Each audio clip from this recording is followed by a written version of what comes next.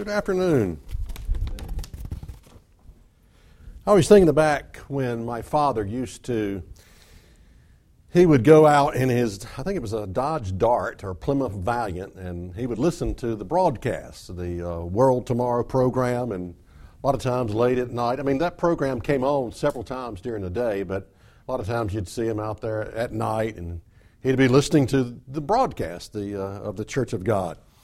And he was very interested and listened to it a lot. I can remember driving, I guess, down home or something like that and picking it up on, of course, AM. They were listening to it on AM radio. And one of the questions, I don't know how long my father, as far as listened to the program and was interested in the church. I think it was many, many years, actually.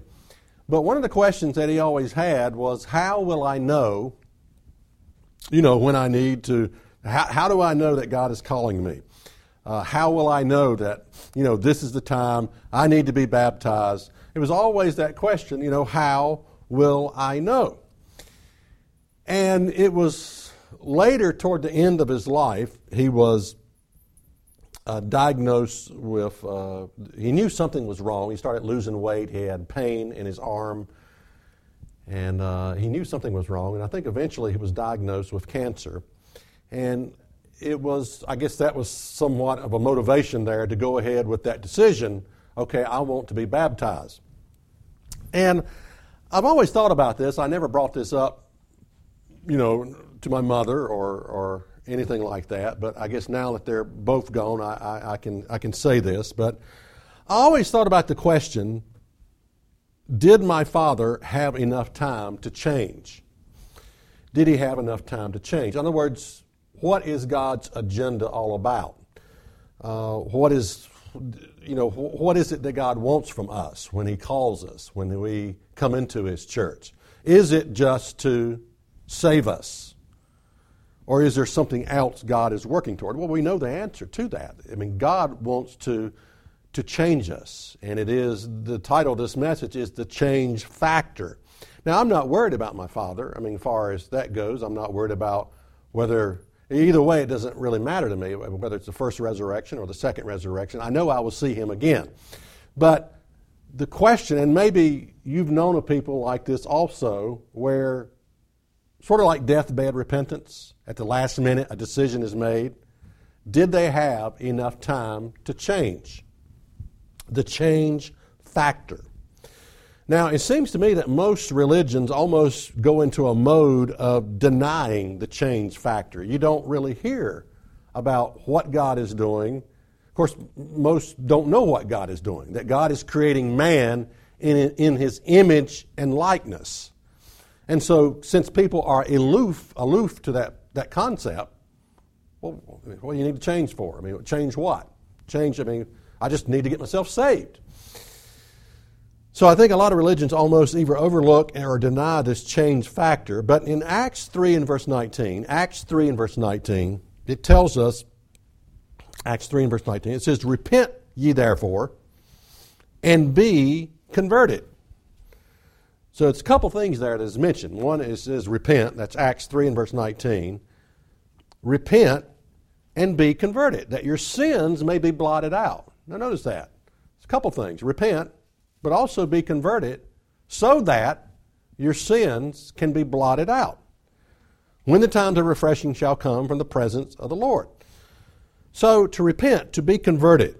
And the word converted means to revert, to turn around, to reverse, that your sins may be blotted out. It's a U-turn, it's changing your direction. It's going in a different direction, conversion.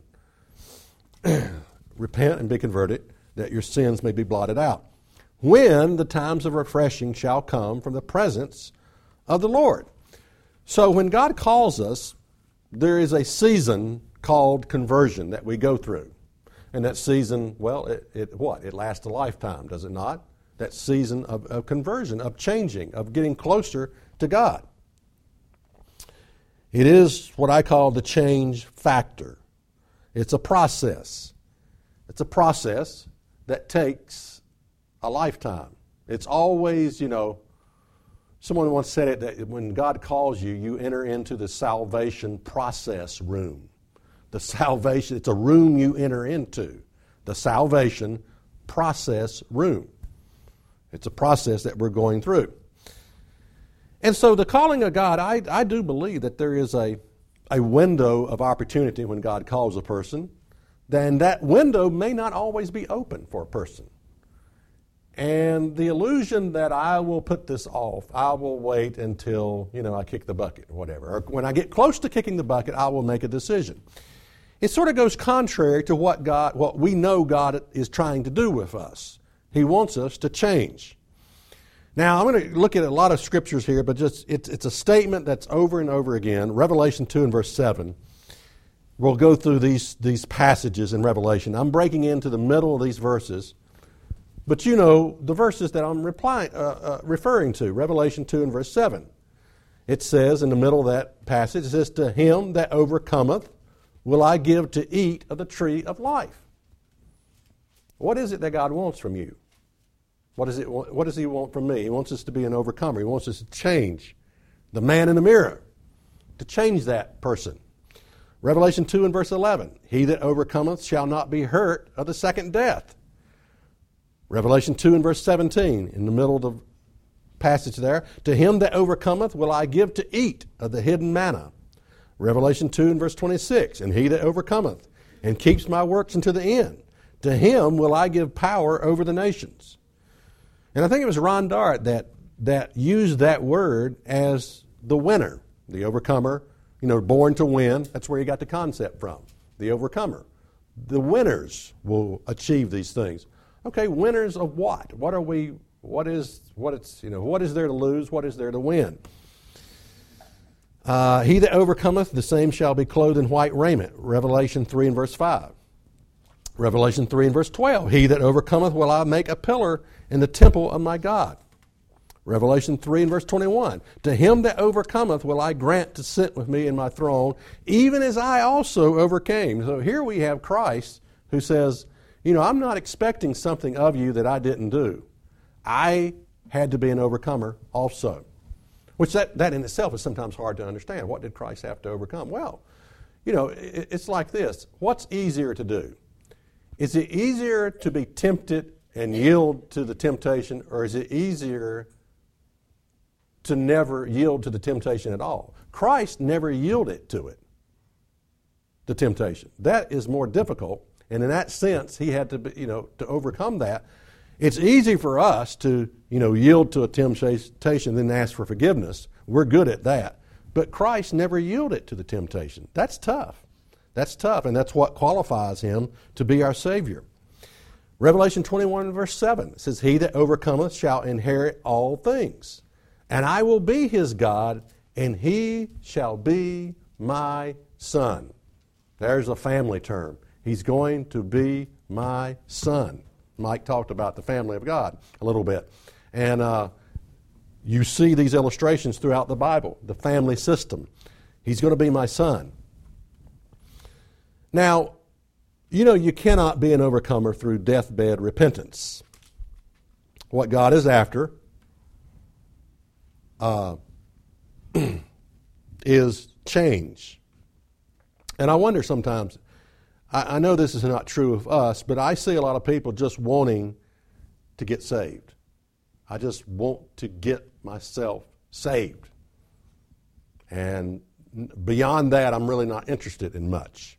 C.S. Lewis talked about, this transformation. He said it's like inviting God into your house to redo the plumbing. And said before you know it, he's tearing down walls. He's got a wrecking crane in there tearing your whole house down, and he's building a mansion that you didn't even ask for. Well, why is he doing that? Well, because he's going to live in it. Yeah, God will help you with that addiction. Let's say a simple something like a smoking addiction, but God doesn't stop there. That's not enough. He wants total transformation to change us. 2 Corinthians 4 and verse 16 says this. I've always liked this verse, 2 Corinthians 4 and verse 16, because it reveals a process that is going on in our lives. Conversion, a lifelong process. For which cause we faint not, but though the outward man perishes, and we don't like that. You look in the mirror and you think, this thing is perishing. I am perishing, or whatever. I'm coming apart. But that's just it. I mean, that's the way life is. Yet the inward man, what others, that spirit that has united with your spirit, God's spiritual DNA that you've received and that is creating something new inside of you, a new creature in Christ. The inward man is renewed day by day. So when we think about this, where does, the concept of deathbed repentance. Constantine believed in deathbed repentance. His theory was he would wait until he's about to die. And what his concern was, he knew if he did it early in life, he would sin again. Well, don't we all know that? Don't we all? That's why we have a Savior. But his idea was, if I can just wait to that last moment, I can, get myself saved and I won't sin anymore. That was his theory, how he worked it. But, it's simply not true. The concept of a sinner's prayer. You ever heard that? This person, you got a person in the hospital, got tubes running out of his body, he's about to die. Minister comes by and he gets saved. I've heard people rejoice in that. And, okay, that's okay if they want to believe that.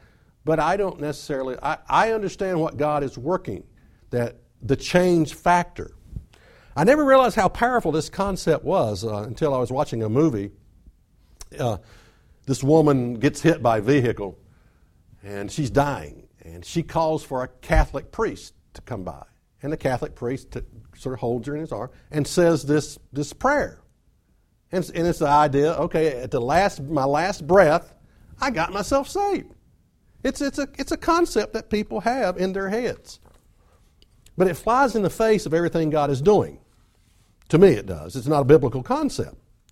We have to understand what God is doing through mankind. And God said, let us make man in our image and after our likeness. How long would this take to do this, to make man in his image and in his likeness? Well, it takes a lifetime. God is a family. He's creating children in his image. Children in his image. If you compare it to the physical family, your children, they make mistakes. They say, I'm sorry. And as they get old, you got the rebellious teen years that you have to sort of tolerate all that. But hopefully, as they mature, you see some changes taking place. Well, how long does that take? Well, it takes a lifetime. It takes a lifetime. And so it is true of us. Jesus said, no man, having put his hand to the plow and looking back, is fit for the kingdom of God. And the idea that, I'm just going to live my life for myself, and when I'm old, I'll get some religion, and I'll say the sinner's prayer. I don't know what I would do if someone asked me. Hopefully no one outside the church would ask me, but I've been asked outside the church to do weddings and funerals, even also outside of the church. So it always bothers me because what I'm dealing with is that people don't understand a thing about my faith. And they're asking me to, do a funeral. And they're thinking heaven. I'm not thinking heaven. I'm thinking resurrection, And even weddings, I would much rather, I think it was Ron Dart that said that he didn't do weddings and that anymore, or at least something like that. But what he recommended is some type of marriage covenant that two people have to go through first. That was it. You had to do the marriage covenant thing before he would even agree to perform the wedding. That was it, yeah. I'm getting my story mixed up there. But, I've had marriages fail, It didn't last long. And when I first got into it, I thought I had marriage counseling that I would send out by mail, and they would always answer the questions right, by the way. Everyone, they got it right. And I thought, okay, this is going to work. No, it doesn't work. So there's a lot, there's a lot to that. A lot of things I think we don't even understand or can't see. But anyway, if someone came to me and said, "Look, I'm dying. I want you to say the sinner's prayer," I would have to say, "Look, it's a little too late to do the right thing now." That might not be a good answer, but it's sort of how, from God's perspective, it takes time. To him that overcometh. We have to understand what God is after. God is not, he does not want have a soul factory where you get yourself saved, you flit off to heaven, and that's it. You retire for all eternity. If that was true, then I could see saying a sinner's prayer. Because there's nothing after your life. If all you do is just gaze into the Master's eyes and just, dine on milk and honey and just live your life forever. But we know God is up to more than that. God is creating a family and is planning on expanding that family by billions. Hebrews 10 and verse 38. Hebrews 10 and verse 38. He says, "Now the just shall live by faith. But if any man draw back, my soul shall have no pleasure in him." That's Hebrews 10 and verse 38. Hebrews 10 and verse 38. Notice that. That's sort of a statement that it's a fearful thing to fall into the hand of the living God. "Now the just shall live by faith, but if any man draw back, my soul has no pleasure in him." There are people that God has no pleasure in. Who are those people? Well, this is what says that anyone draws back. Wavering, unsure, start and then stop, never finish anything. I better quit that list because I'm starting to describe myself there in some aspect. I've got a few jobs that I haven't finished yet around the house. But can't make a decision. Wavering, well, all that. Okay. What? I'm describing everybody right now. All right, what Jesus said about the change factor. There is this internal change that God is after. And I've always been fascinated with this scripture, Matthew 5 and verse 20. He's speaking to the Pharisees. He says this, he says, "For I say unto you that except your righteousness shall exceed the righteousness of the scribes and Pharisees, you're not going to enter into the kingdom of heaven." Now you think about this. How could Jesus say this? These people were meticulous, at everything, at tithing, the mint bush, whatever. 9 for me, 1 for God. 9 for me, 1 for God. They went through the letter of the law. They had the oral law, and they had all the do's and don'ts. They could tell you everything that was permissible on the Sabbath. But the bottom line, what Jesus is talking about is a spiritual level of keeping the law. And that versus a physical level. Spiritual is what goes on between the ears, what you think about. There were people who achieved this physical level of law keeping, but they're not going to be in the kingdom of God.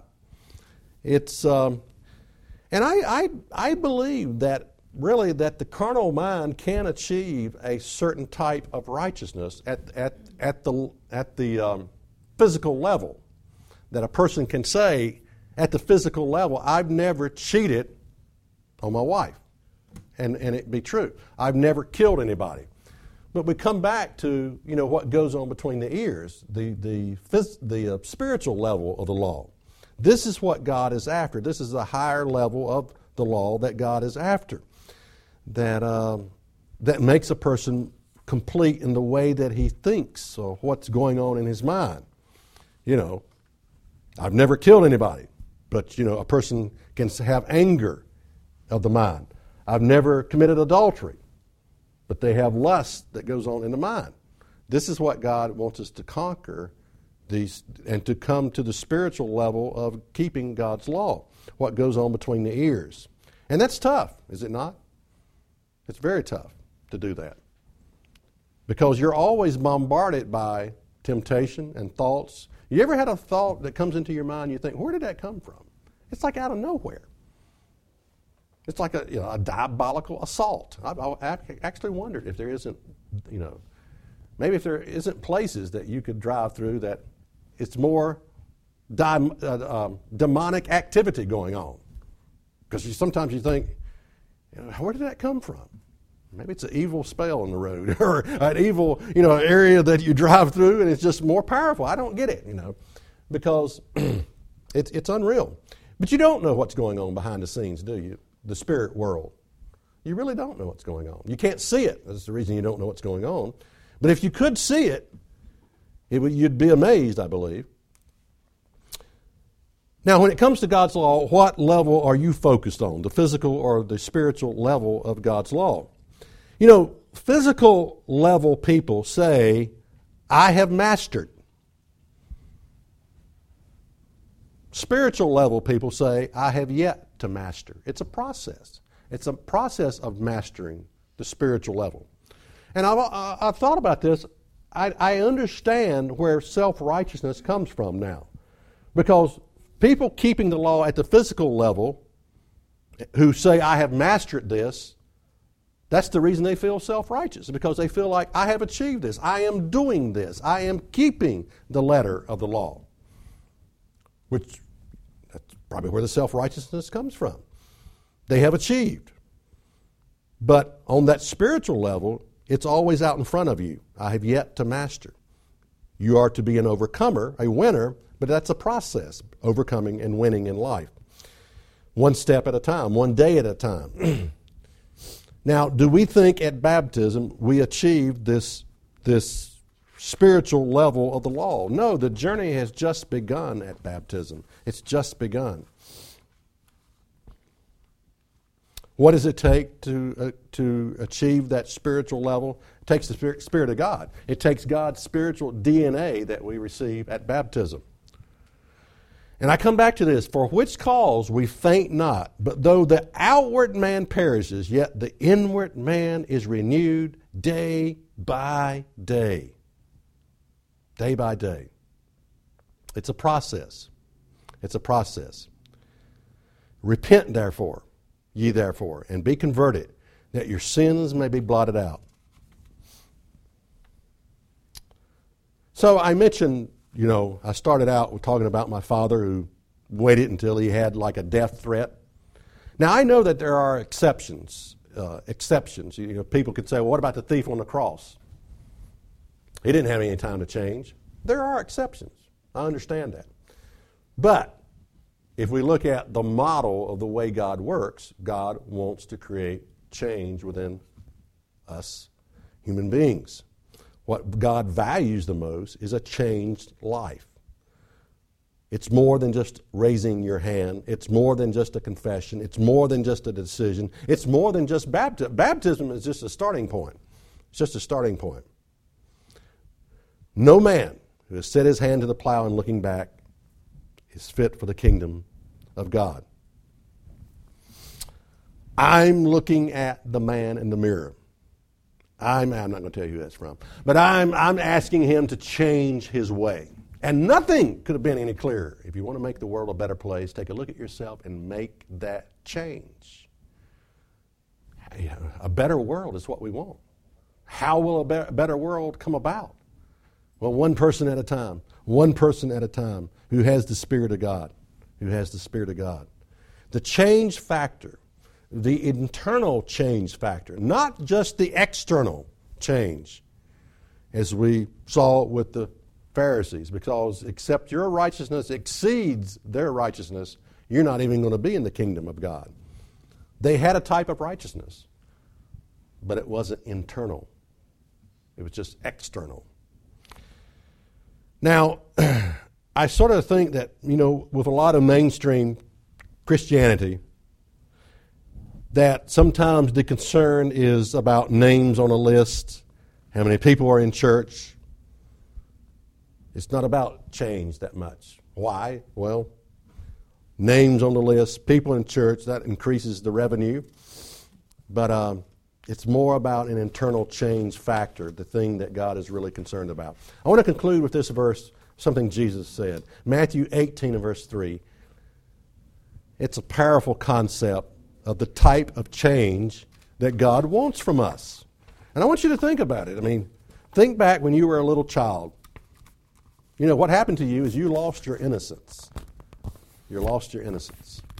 by a series of steps and roads that you traveled down. Matthew 18 and verse 3, and he said, verily I say unto you, except you be converted and become as little children, you're not going to enter into the kingdom of heaven. Whosoever therefore shall humble himself as this little child, the same is greatest in the kingdom of heaven. And you think about coming back to a childlike stage. That takes time. I mean, think about as a child, here you were, and they call it growing up, they call it, maturity, but you developed and you went out and out and out, and then God calls you, and now you're coming back to a little child. The innocence of a little child. The change factor. That takes time to do that.